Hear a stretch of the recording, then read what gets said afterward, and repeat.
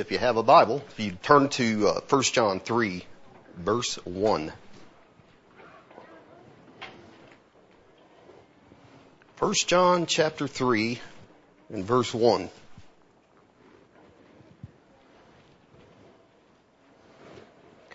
Let's pray first. I'd like to pray if you don't mind.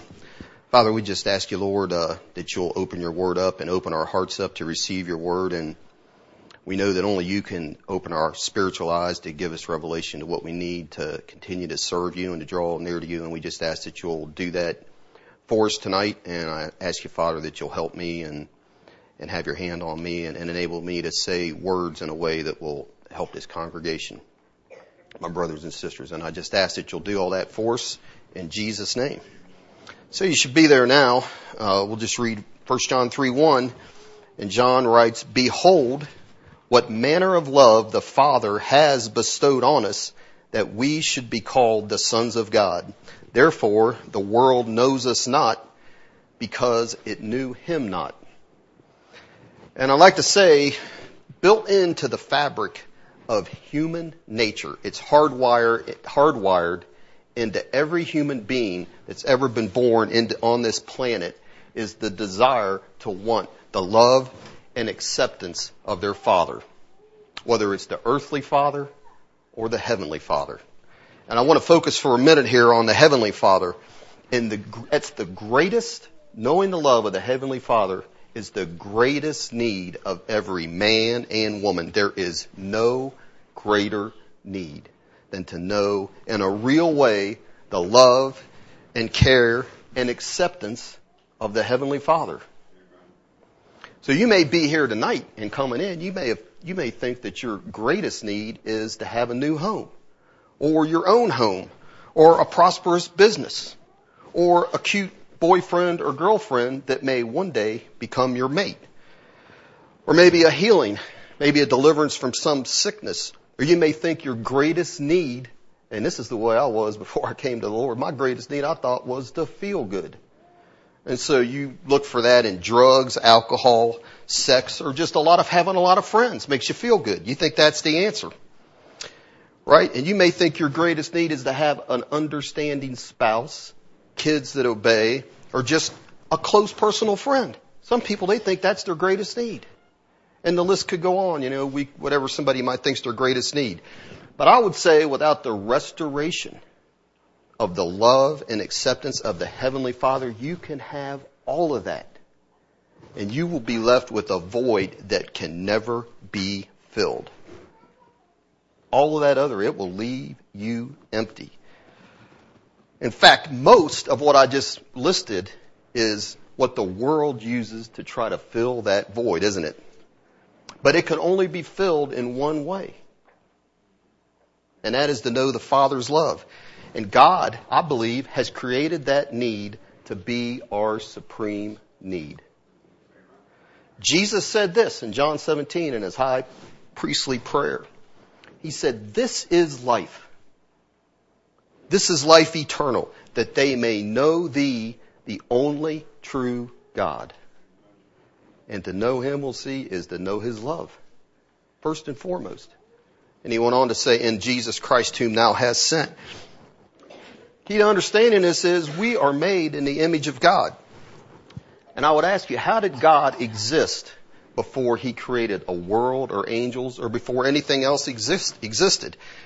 So we worship one God, don't we? Who has eternally existed as Father, Son, and Holy Spirit. And that's critical. Eternally. We got a heresy going on at prison, a big popular group. It's a modalist, United Pentecostal group, and they say they're not all three eternal. And that'll send you to hell to believe that. That is no small thing. It will. I'm not going to get into that tonight. But God is a triunity. That's where the word Trinity comes from. And that one triune God existed in eternity past as the Father loving the Son, and the Son loving the Father in return through the communion of the Holy Spirit. God is one eternal triune community of love. And these groups that want to make God like Islam, the UPC group, that he is just one, There is no Son in eternity. And how is God loving himself? You can't love yourself. You can't just be one and have love. And Jesus prayed to the Father this. He had eternal love, John 17:24. He says, Father, he says a few other things, and he says, you have loved me before the foundation of the world. That's what Jesus said. And the same love the Father had for Jesus, he goes on, if you read that high priestly prayer in John 17, to pray that love will be in you and me. That same love of the Father that he experienced. And here's what he said. He said, I have declared unto them thy name and will declare it. Listen to what Jesus said. That the love wherewith you have loved me may be in them. That's us. Not a different love. He said the same love that you have loved me with. And I can't get off on this tangent, but we experience the love of Jesus because by faith we become united to him. We become one flesh, Paul says in Ephesians 5, doesn't he? And God sees us in Christ. And that's why he loves us. Because of our union with Christ. Amen. So, he prayed that we would know and experience the same love of the Father he had and were made in his image. God, like I said at the beginning, has hardwired us to receive. We are created to receive and give love, aren't we? We really are. But not just any love. That's where the world, they're cut off from the love of God. And they've so distorted and perverted what love's all about. But we have been created, especially us in this room that are born again, to receive and give the love of God. And it goes back to the garden. You know, God created man. He placed him in the garden to receive and experience and joy in his love. And to give it back to him. And guess what? They did, didn't they? We read that Adam and Eve, they walked with God in the cool of the day. They knew his love and fellowship then, didn't they? They knew that God loved them and cared for them. And he talked to them, didn't he? Until one day the serpent appeared. And if you think about it, what was the devil's one goal in the garden? To get Eve to doubt, question, and reject what? The love of God. It really was. And he says to her, here's what he says to her. Yea, has God said, you shall not eat of every tree of the garden? Let me tell you ahead of time, that is not what God said. He's putting a negative slant on what God said. He's saying, look at all these trees, and God's saying you can't eat out of all of them. And what does that do? That starts making God seem selfish and less than generous, doesn't he? Twisting the words of God to make him seem selfish and prohibiting. Here's the thing, God was generous. It wasn't, you shall not eat of every tree of the garden. Here's what he really said. He said, of every tree of the garden you may freely eat. That's love. But he said, there's one tree I don't want you to eat off of. Tree in the midst of the garden. And trust me on that one. Just trust me, don't eat of it. And when Eve quoted what God said about the tree to the devil, she said, he told us that you shall not eat of it, neither shall you touch it, lest you die. That's what she told the devil. She had a little bit in there, but basically she had it right. He never said anything about touching it. But what's Satan's answer? He tells her right away. He says, God lied to you. That is what he said. He says, you can't trust him. You shall not die. Isn't that what he said? You shall not die. He lied to you because he said you would, didn't he? Trying to hit that trust. And he's withholding good from you because God knows when you eat of that tree, you'll be like him. And love would do that, wouldn't it? It wouldn't withhold something from you. It wouldn't lie to you like that. And here's what happened. Adam and Eve took their love and trust that they had in God and they placed it in another, didn't they? Placed it in the devil. And by a deliberate choice, they rejected the love and care of God and said, this, in essence, we will obey the lust of our new father who gives us such liberty. Satan. And I would say tonight, the devil has been attacking the loving fatherhood of God ever since the garden. Ever since then. And do you know who I think he attacks the most? He's working on the world. We'll see that in a minute. But he attacks us in here. It's more than people will admit, that they sometimes wonder, am I really a son of God? It's just too much to believe. Does God the Father really love and care for me? And it affects us. But like I said, he started in the garden and he's moved right on in the Bible. When you look, just for example, at the people of Israel, and here God had given a marvelous display of his love, hadn't he? In delivering them from the Egyptians in a miraculous way, in power. Took him out of that country, out of that bondage. And what happened? They started doubting what? His love and concern from them. And they said things like this: can God, the one who had done all of what he did, can he furnish a table in the wilderness? Can he give bread also? The Father isn't going to give them bread? Can he give bread also? Can he provide flesh for his people? And they said this: he brought us out of Egypt to kill us and our children and cattle with thirst. Now, God said, that's an insult to me. And he put up with it quite a few times because he's very patient, isn't he? Now, let me ask you this. Where do you think these thoughts came from that came in these people's mind to raise these questions? Do you think they were inspired by the Holy Spirit? The devil's at work in them, isn't he? Sometimes through people, sometimes through talking with each other, but there's a spirit at work trying to undermine their Father's love for them, isn't it? Isn't that what it really boils down to? He's not going to do what he said. He doesn't love us like he says he does. It just seems too great. And let me ask you, do you think the devil is leaving any of us alone in this room tonight? He didn't leave Adam and Eve alone. He didn't leave Israel alone. And that he's not fighting with us with all the spiritual forces he can muster to get us to doubt our Father's love and concern? I think he does. And he knows, this is something I believe the devil knows, that the Father's love for us, and us knowing it as individual Christians and as an assembly, is the foundation for everything else.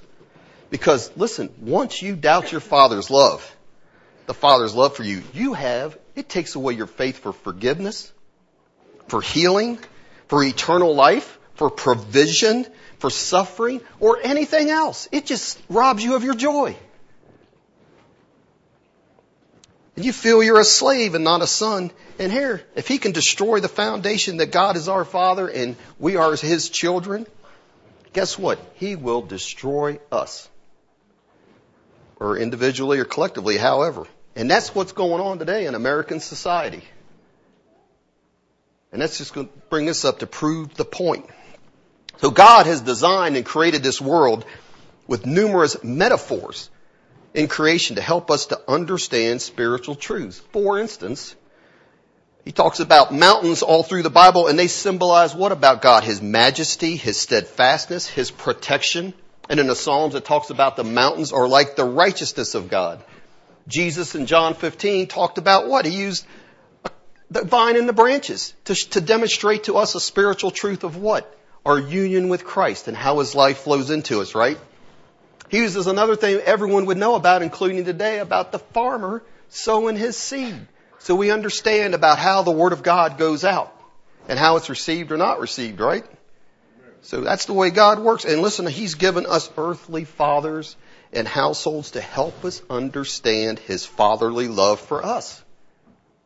So we can understand how God is our heavenly Father when we consider our earthly fathers. Or if yours was no good, someone else's earthly father that you see was the way it ought to be, right? Even though, don't we know that in all these illustrations, the best earthly father cannot come close to compare as God is our Father, right? That's the way it is. So in Luke 11, Jesus says even earthly, evil fathers, he calls them, give their children bread and not rocks, fish and not snakes, eggs and not scorpions. Evil earthly fathers do what? Even they, he says, show care and love. And by this, we can know, he says, that our Heavenly Father loves and cares for us that much more. He's saying that's just a small degree of what a father. He says, your Heavenly Father loves and cares for you that much more. More than you could imagine. So listen, what has Satan twisted and distorted to give people? If God has set up that image of a father, what has he gone out of his way to twist and distort so that people of this world everywhere have a distorted image of God. Earthly fathers, hasn't he? And especially in America. So I didn't read the whole book, but a man wrote a book describing the America we live in, and the title tells all about the book. It's called The Fatherless Generation. And he writes that unlike the fathers that Jesus described as giving bread, fish, and eggs, he said the fathers of America are abandoning their homes at alarming rates.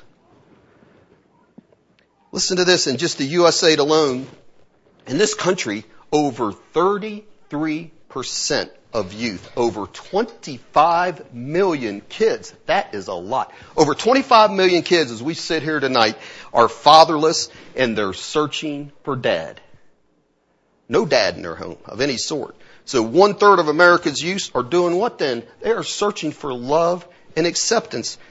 And here, this guy was describing, they've done research on this because they know their fathers abandoned them, even though it had nothing to do with them necessarily, personally, and probably not. They're living with rejection, which leads to feelings of inadequacy, which leads to shame. And because God's not there to give them the love and approval that God has built into us, you can't get away from it. He's made us this way, right? If you've got kids, you know how it is. Your kids want your approval, don't they? They do. If you haven't recognized that yet, you need to wake up. So these kids, because they don't have that dad there to give them that approval and love that they need, they're screaming as he says, notice me. Somebody's got to get that need fulfilled somehow, right? And so they want to say, look at my blog. Follow my tweets. Look at all my tattoos all over my body, right? See my Instagram pictures. And girls let guys use them, and guys have to show that they're macho. And so they'll fill that void of that approval with sex, drugs, gangs, and alcohol. That's what happens. This country's a mess. And here's what this man wrote. Listen to this. Fatherlessness is the most harmful demographic trend of this generation. It is the leading cause of declining child well-being in our society. It is also the engine driving our most urgent social problems, from crime to adolescent pregnancy to child sexual abuse to domestic violence against women. Yet, and they know this is the case, yet despite its scale and social consequences, fatherlessness is a problem that is frequently ignored or denied. And he went on to say, fatherlessness may soon become the defining characteristic of American culture. And listen to these statistics. 63% of youth suicides are from fatherless homes. 90% of all homeless and runaway children are from fatherless homes. Almost all of them don't have a dad. They run away from home. 85% of children showing social disorders are from fatherless homes. And 71% of all high school dropouts come from fatherless homes. I mean, those are some high numbers. We're not talking 20%, 15%. That'd be high enough, wouldn't it? 70, 80, 90% of these problems are caused by homes that don't have fathers. And if that doesn't strike you to tell the story, listen to this short excerpt from this article written in 2012 by the Society for Personality and Psychological Review. That sounds pretty heady. It's not that complicated.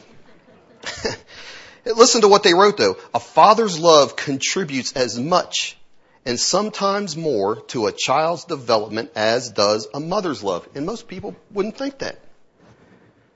That is one of the many findings in a new large-scale analysis of research about the power of parental rejection and acceptance in shaping our personalities as children and into adulthood. When it comes to the impact of a father's love versus that of a mother, results from more than 500 studies. That's not 500 people. That's 500 independent studies done. Suggests that the influence of one parent's rejection, oftentimes the father's, can be much greater than the other's. Listen to this. One important take-home message from all this research is that fatherly love is critical to a person's development. The importance of a father's love should help motivate many men to become more involved in nurturing child care.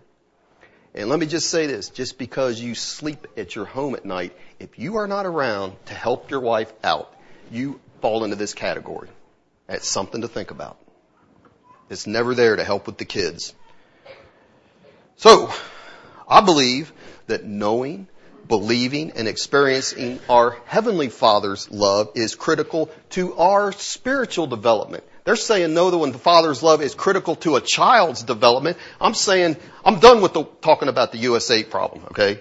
Because I'm moving on into us here spiritually, which is where we're at. But what I'm showing is the devil is actively, whether we realize it or not, he's trying to undermine the Father's love for us. And it's tearing our society apart. It's ruining our country. And without a clear knowledge of God the Father's love for you, I'm saying you'll make little progress in faith or holiness. And I'd like to say a whole lot more about that than I can tonight. Well, listen, J.I. Packer, he wrote a book. I mean, it's been around for a long time. And I've had it, and I've never bothered reading it. But it's called Knowing God. And he's got a section in the back. If you got that book, go home and read it. It's called Sons of God. And he deals with the fact what we're talking about tonight. But in that, here's what he wrote. He says, listen to this now with what we're saying. Critical to know. He says this, if you want to judge how well a person understands Christianity, you want to know how much you or me, let's ask ourselves this question. How much do we really understand Christianity? He said, find out how much he makes of the thought of being God's child and having God as his father.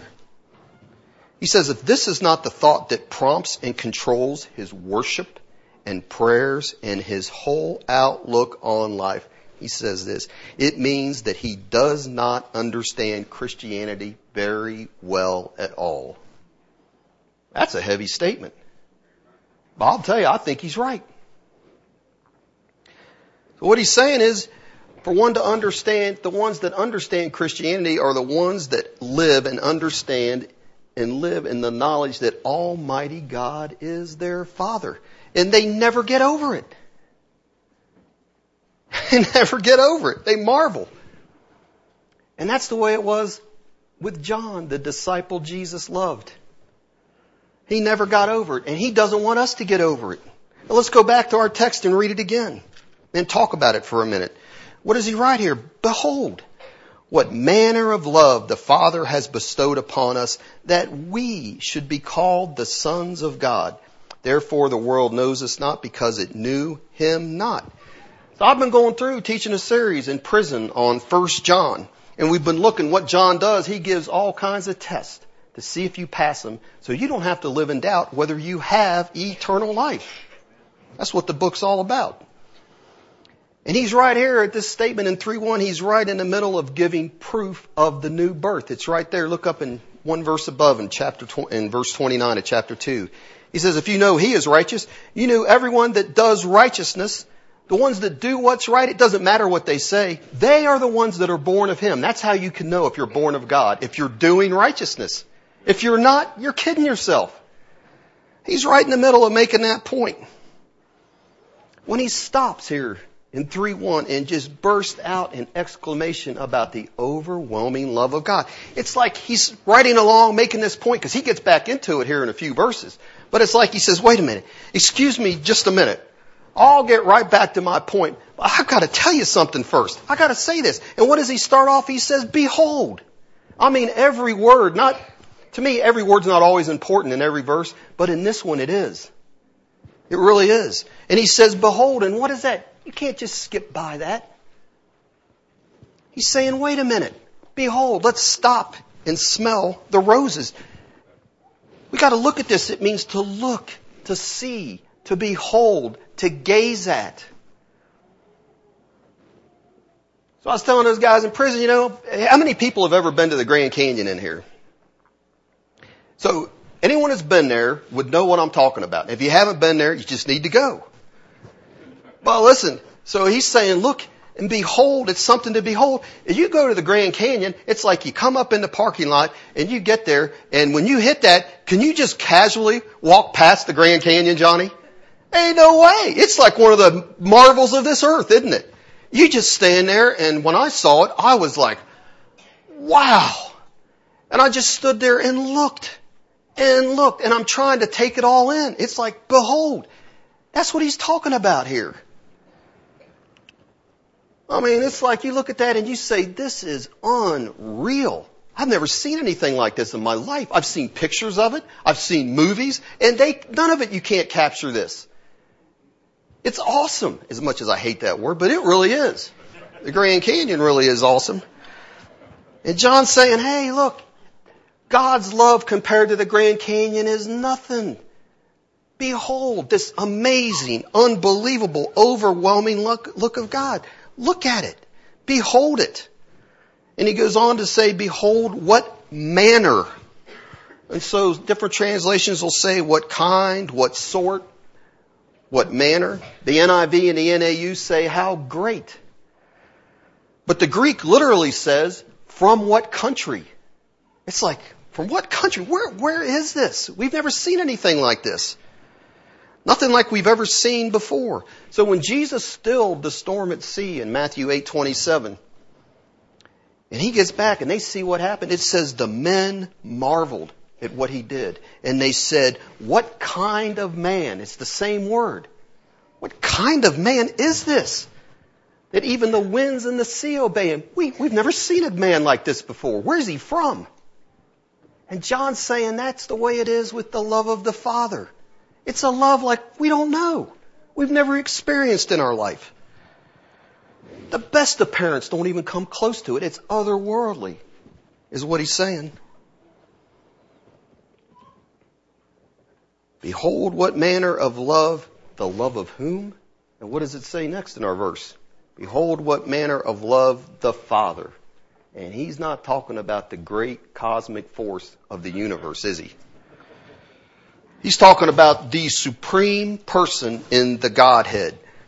He's described as God the Father, from whom are all things and for whom we exist. 1 Corinthians 8:6. He who is the blessed and only potentate, that means sovereign. He who is the blessed and only potentate, the King of kings and Lord of lords, who alone has immortality, dwelling in unapproachable light, whom no man has seen or can see, to whom be honor and everlasting power. Amen. What a description. That's 1 Timothy 6, if you want to write that down. So we get there that he is the one who is unapproachable. He's out there, transcendent from us, other than us, isn't he? But he's also the same one that Jesus described as he's concerned about the grass and the birds and about you and me, what we eat and drink. The one who is called the God of our Lord Jesus Christ, the Father of glory, Ephesians 1. Yet we can pray to him, all of us at the same time, and pray how? Our Father. Can't we? Unapproachable light, but yet we can approach him through Jesus Christ, can't we? And what has this Father done with his love? What does it say? Beloved, or behold, what manner of love the Father, and what does it say? He's bestowed that love on us. And that's translated variously as bestowed or given. But this is one case. I don't generally like the NIV, but the NIV uses the word lavished. And I really do believe that that gives the sense of what's being said here. And John is saying, behold, look, see the astonishing love the Father has lavished on us.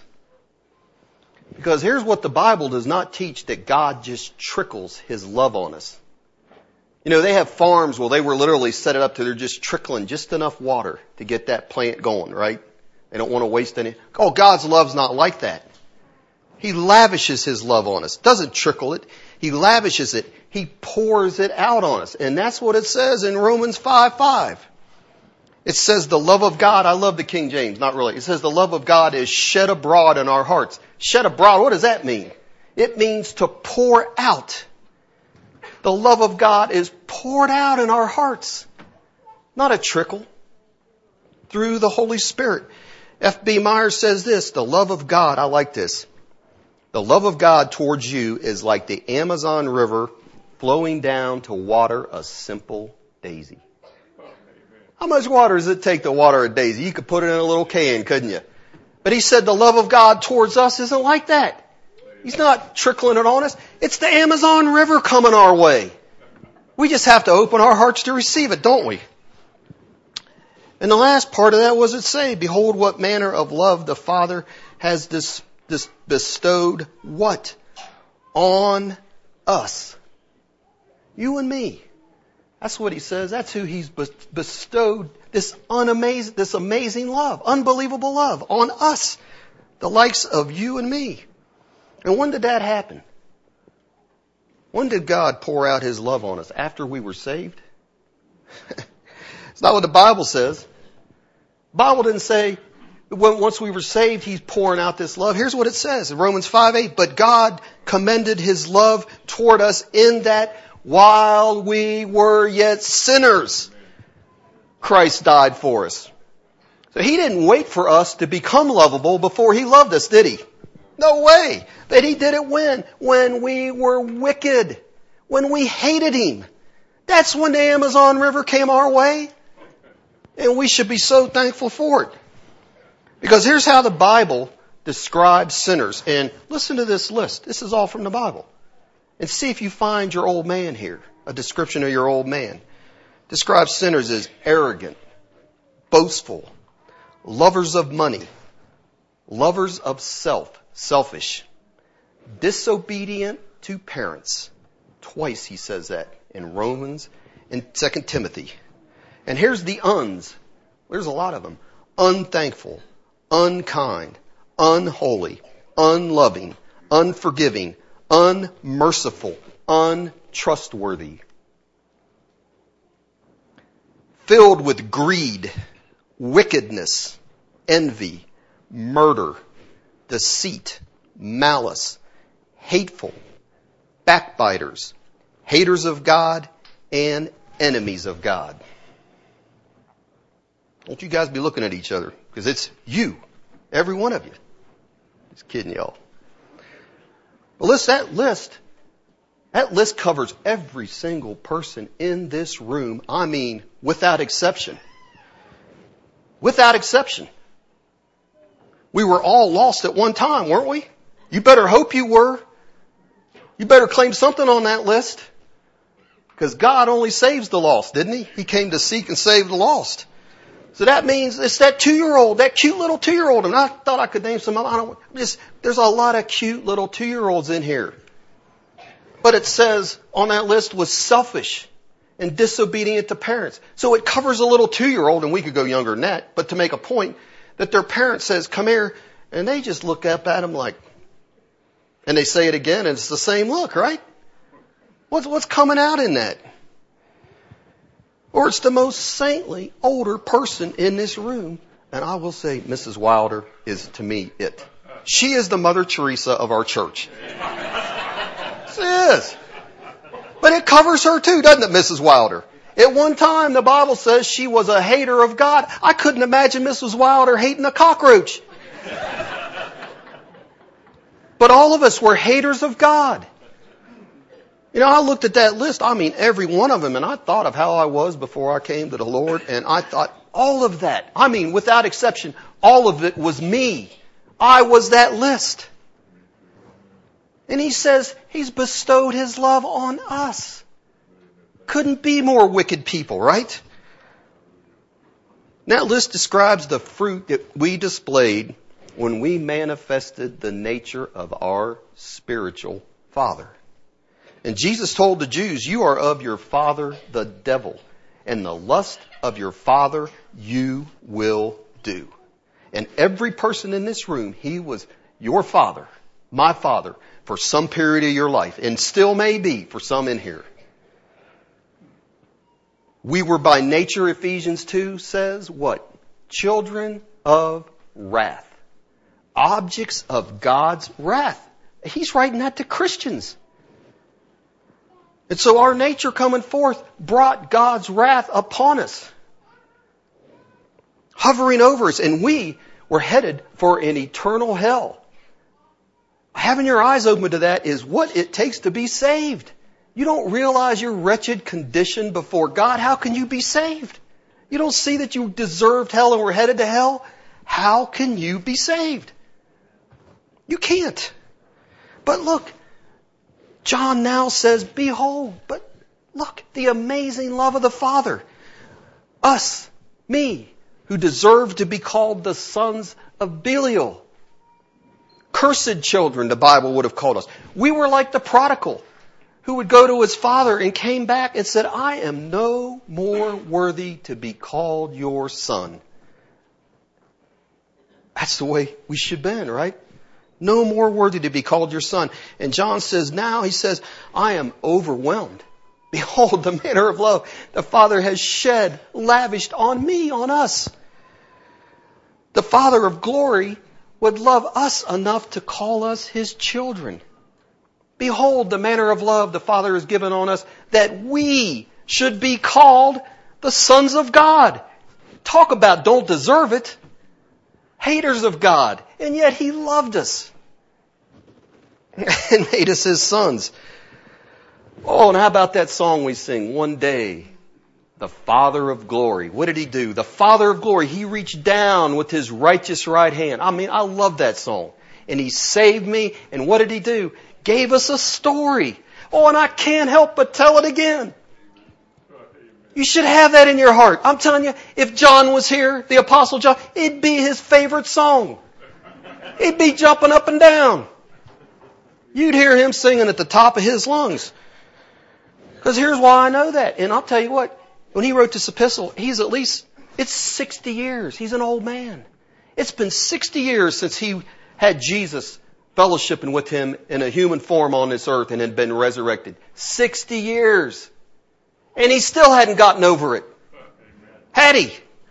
And here's the question. Have you already gotten over it? Turn, if you would, to Galatians 4.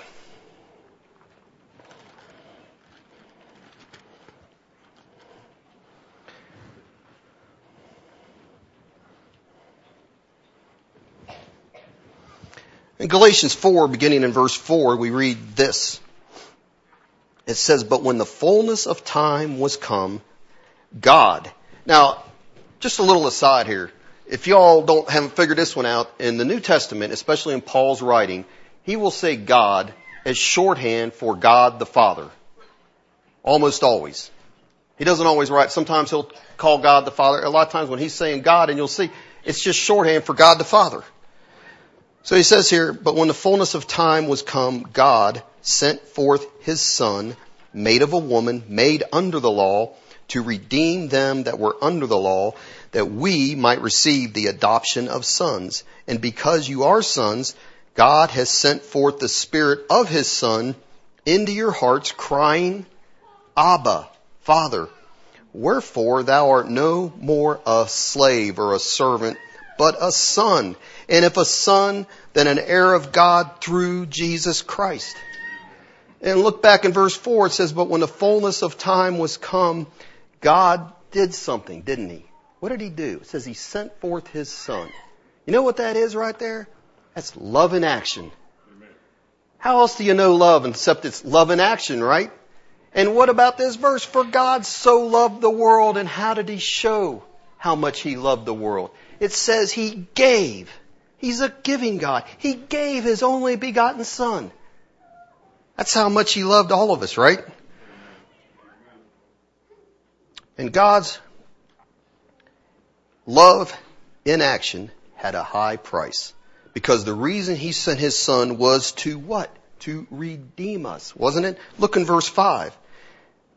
He sent forth His Son, made of a woman, made under the law, to redeem them that were under the law. Why? To redeem us, to buy us back from slavery. That's what the word redeem means, to buy back from slavery, with the idea of setting someone free. And why did He do that? He says that Here's the reason: that we might receive the adoption of sons, that we could be adopted into His family. Amen. Took us out of the devil's family and put us into His.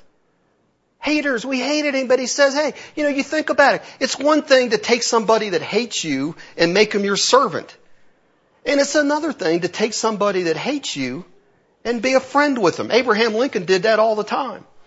But it's a completely different thing to take somebody that hates you and make them a member of your family with all the rights and privileges and love of everyone else in that family. And that's what God has done. Love in action at a high price. And our adoption into His family, this redemption, it was an enormous cost. I looked up U.S. News and World Report. Some of you that have adopted kids could probably know this better than me, but it said on the U.S. News and World Report, the average adoption in the USA costs between $8,000 and $40,000 in the USA. And in other countries, it's $15,000 to $30,000 to adopt a child. That seems like for some of you, that'd be a ton of money, wouldn't it? Beyond your means. But the price of our adoption, it wasn't silver and gold, was it? That's what Peter said. We weren't redeemed with silver and gold. The price of our adoption was blood. That's what Peter says. The precious blood of the Lord Jesus Christ. Hallelujah. That's what it cost God to have us adopted in our family. And I would say it's more costly than we will ever fully comprehend. For the Father to adopt us, it cost Him the death, suffering, humiliation, and unbelievable agony of His dear Son. His only beloved.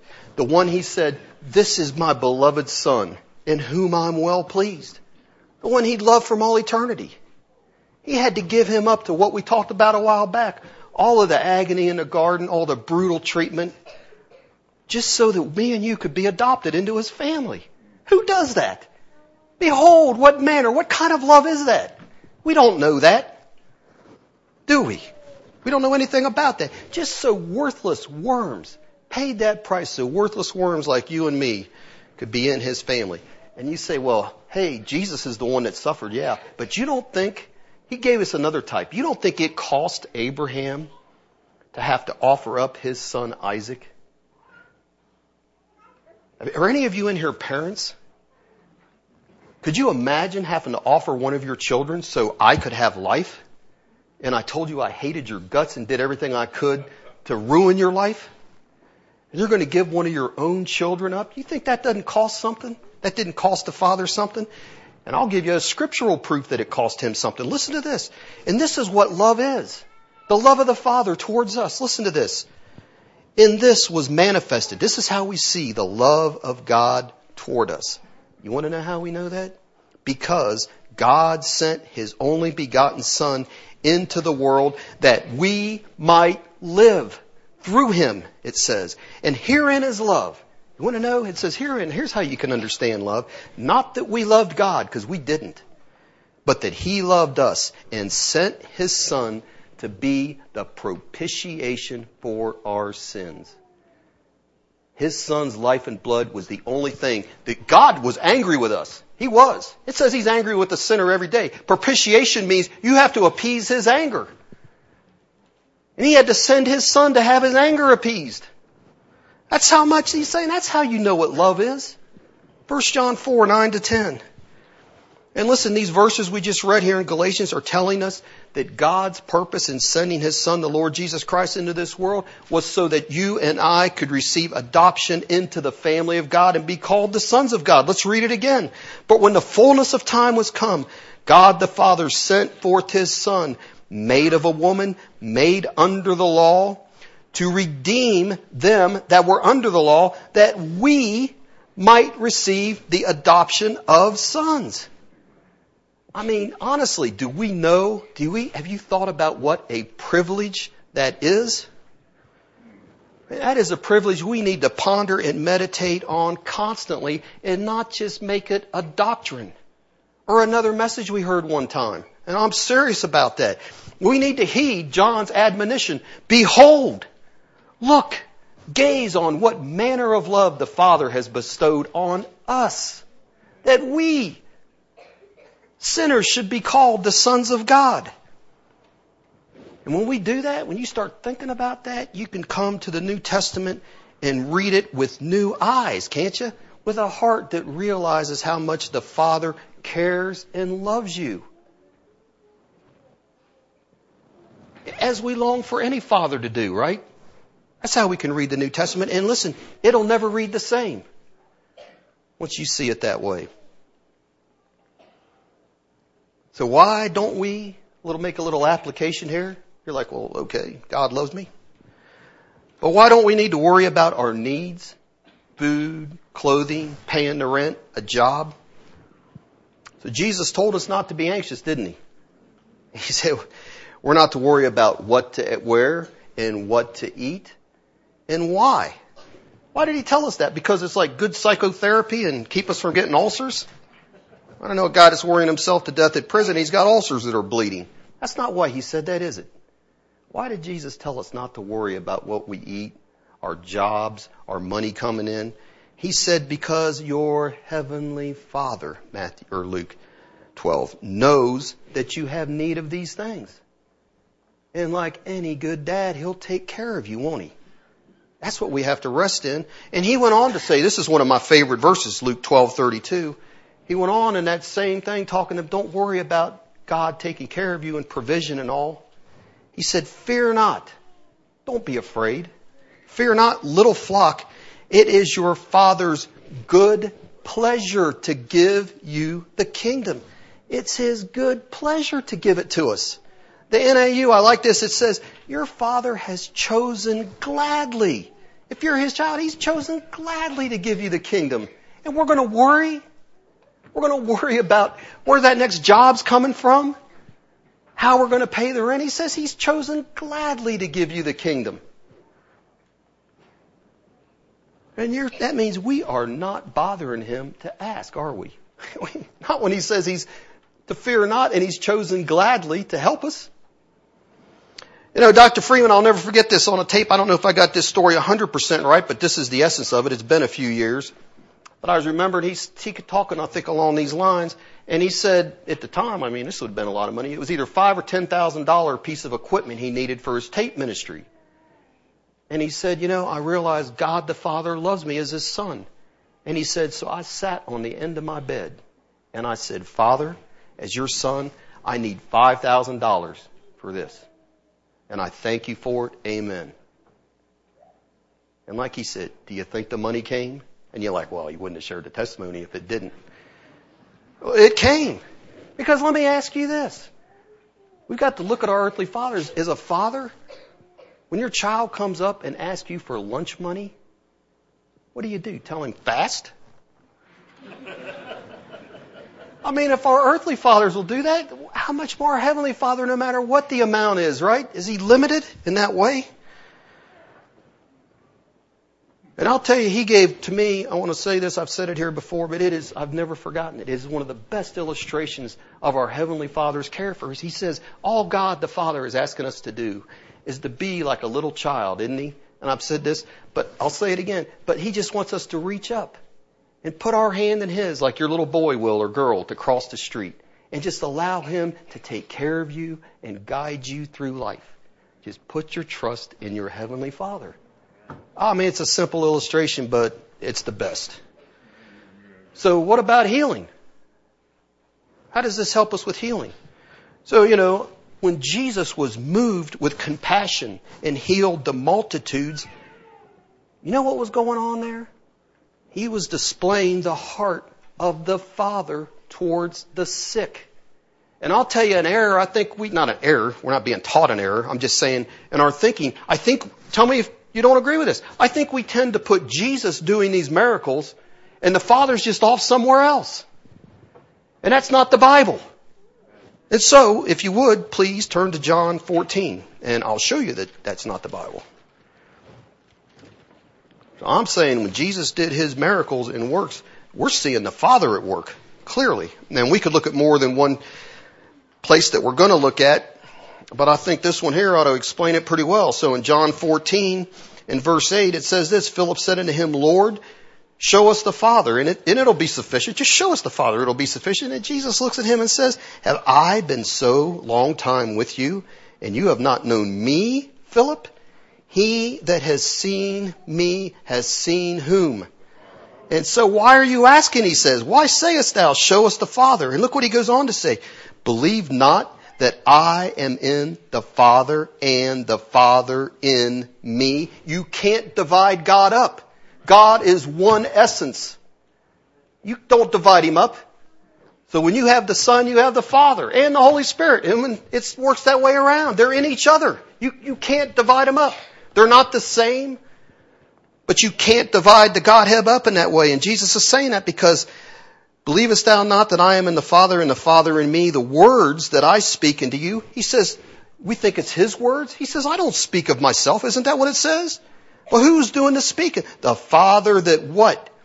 Dwells in me. Now he switches from words to works. It says what? He's the one that does the works. And he says this more than once. So yeah, Jesus is healing, but who's healing? He says, verse 11, believe me that I am in the Father and the Father in me, or else believe me. Why? For the very work's sake. Well, listen, we heard Brother Hamilton just recently. I thought it was a really good message. Then the Wednesday, very few people showed up. I thought it was really good. I liked it. Mark chapter 5, and he's teaching on Jairus, the ruler of the synagogue and the sick girl. Here's one thing I want to say about that in that Mark 5. At the beginning of that, I believe it starts in verse 22. You don't have to turn there. But it says when Jairus saw Jesus, that it says he fell at his feet. And it says he besought him greatly, is what the King James says. Or you could say, the New King James says he begged him earnestly. He is desperate. I think you brought that out, didn't you? I believe you did. I thought that was a great point. And you know what he said? He is at his feet, the ruler of a synagogue, an important man, falling at the feet of Jesus when he sees him. And he says, my thugatrion. Oh, big Greek word. My thugatrion, my little daughter, is what it means. My little daughter lies at the point of death. And he said to Jesus, I pray you, and I guarantee you it wasn't just this real, I pray thee, come and heal her. No, it's like he's begging earnestly. I pray thee, come and lay your hands on her, that she may be healed and she shall live. And how many of us in here that are parents can relate to that story? I mean, I can. How many of us have been, your little son or daughter is in a trial and things don't look good? So sick, and you see they're suffering. You'd take their place if you could, wouldn't you? I would. When my kids are like that, man, I'd be like, I gladly would take your place. It just tears your heart out, doesn't it? To see them suffering. And we say, what do we say? Jesus, I pray, come and heal this child of mine. That they may what? That they may live. That they may come alive again, right? And run and laugh. That's what we say. That's what this man's saying. He just wants to see his daughter like she was. Running and laughing and getting in his arms. We can relate to this, can't we? To what this father's going through. And I believe Jesus looked at that man and was moved with compassion. It doesn't say that in the Word, but it does in other places. And I think he probably thought, I can see your heart as a father. And I see your distress as a father with this sick girl you have, your sick little daughter. It's at the point of death. And I think now he's saying, now I want to display for you and for SCA as they read this account, the heart of my heavenly Father. I see your heart and concern for this young girl, but because the Father's doing the works through Jesus, He's displaying the Father's heart towards the sick. That should encourage us in our faith, shouldn't it? And the Bible says that He went with him. And after a brief delay, what did He do? He raised that little girl from the dead, did more than what this Father asked. And we just got through reading. That didn't happen unless God the Father initiated it. He says, I can't do anything of myself. I only do what I see the Father. That's the Father working through Jesus. Having pity on that man. And Jesus would say, if you're naturally evil, earthly father, as Jairus would have been, He would have said, if He can give you good gifts and want your healing because He loves you as His child, Jesus says, how much more shall your heavenly Father, which is in heaven, give good things to them that ask him? How much more? You want to see your child healed? You think the Father doesn't care? You need healing yourself? You think your Father doesn't care? You don't treat your children that way. Why would we think God is any different?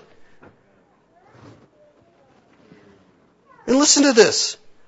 He says he'll give good things to them that ask him. And would everyone amen that healing's a good thing? Thank you all.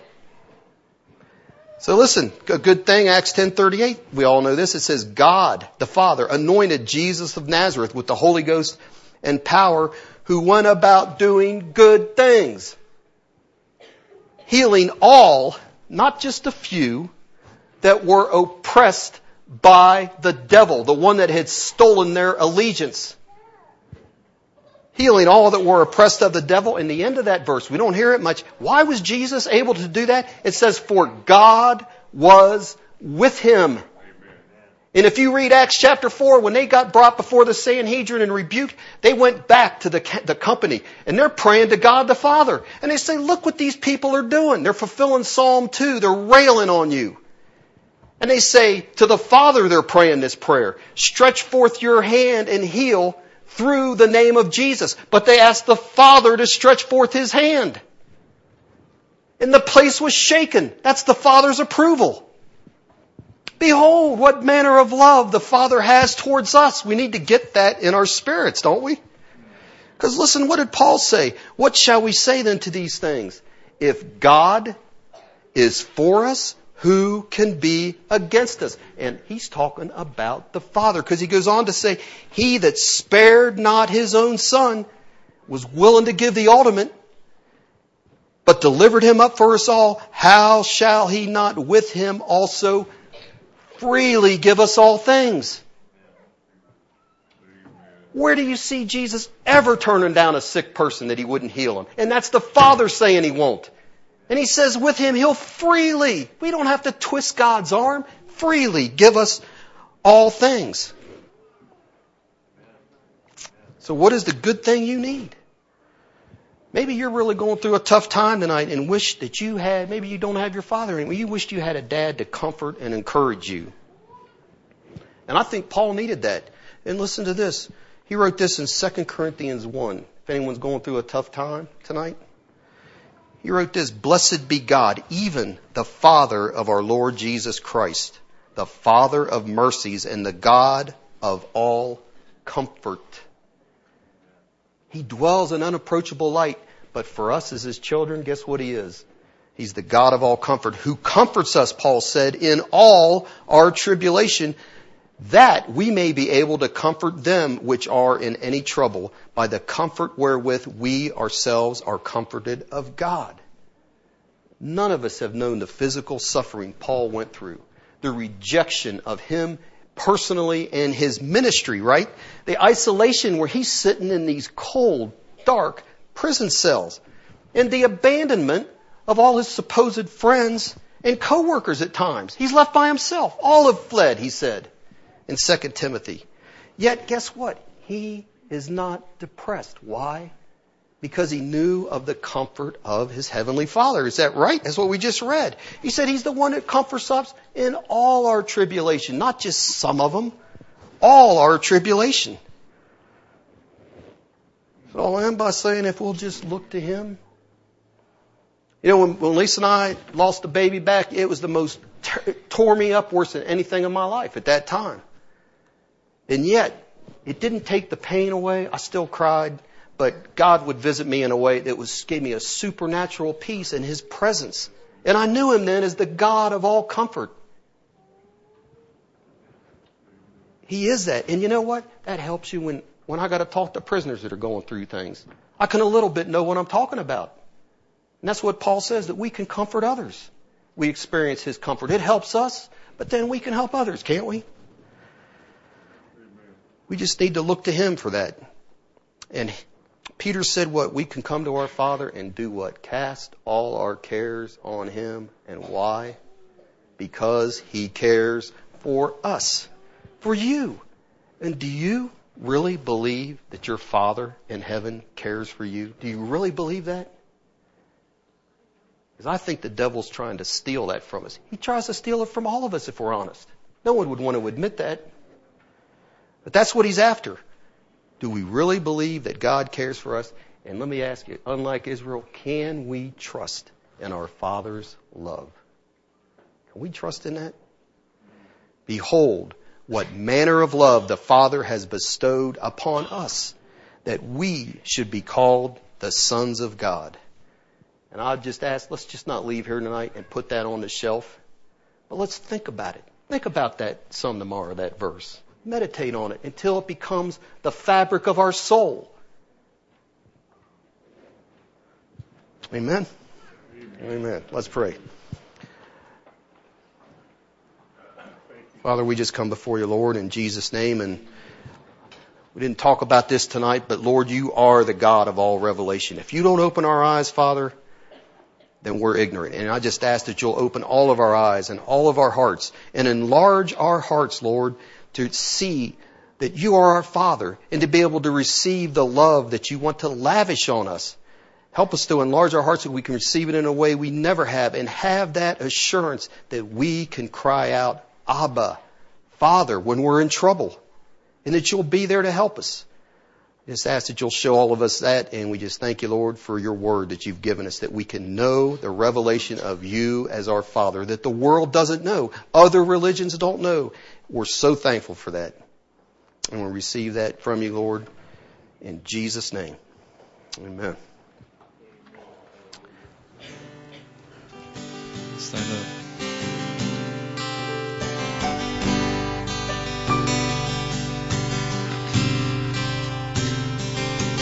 I stand amazed in the presence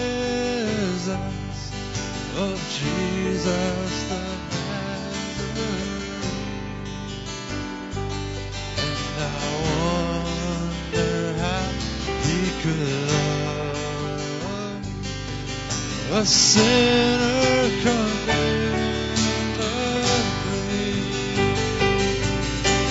How marvelous, how wonderful is my son shall ever be. How marvelous, how wonderful is my Savior's love for me.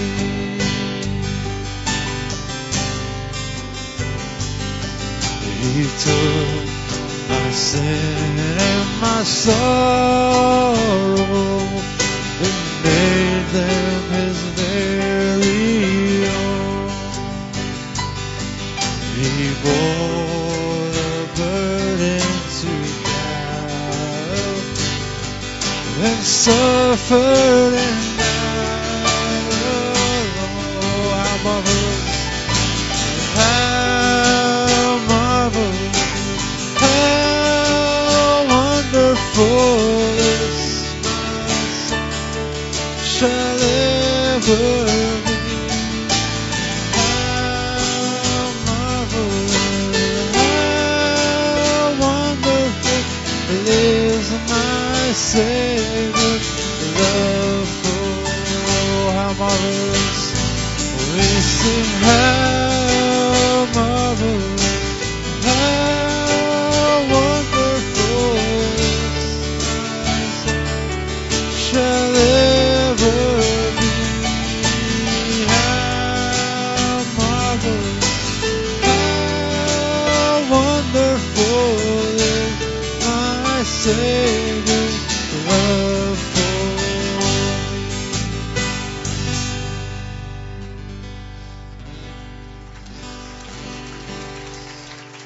Thank you, Jesus. Hallelujah, Jesus. Thank you, Jesus. Amen. Sing one day. Sorry. One day, the Father of glory, he reached down with his righteous right He saved me and He gave me a story. And I can't help but tell it again. Oh, I've been touched by the strong hand of God. I've been saved by the Father above. I am in the embrace of amazing grace. I've been touched by the strong hand. Let's sing it again. One day the Father of glory, He reached down with His righteous right hand, and He saved me and gave me a story. And I can't help but tell it. Oh, I've been touched by the strong hand of God. I've been saved by the Father above. I am in the embrace of amazing grace. I've been touched by the strong hand. Oh, I've been touched by the strong hand of God. I've been saved by the Father above. I am in the embrace of amazing grace. I've been touched by the strong hand of God. Thank you, Jesus. Thank you, Lord. Praise you, Lord. Amen. Hallelujah. Well, if anybody doesn't have anything, then just greet somebody that's around you and shake their hand and say, glad to see you, and you're dismissed. Amen. Amen.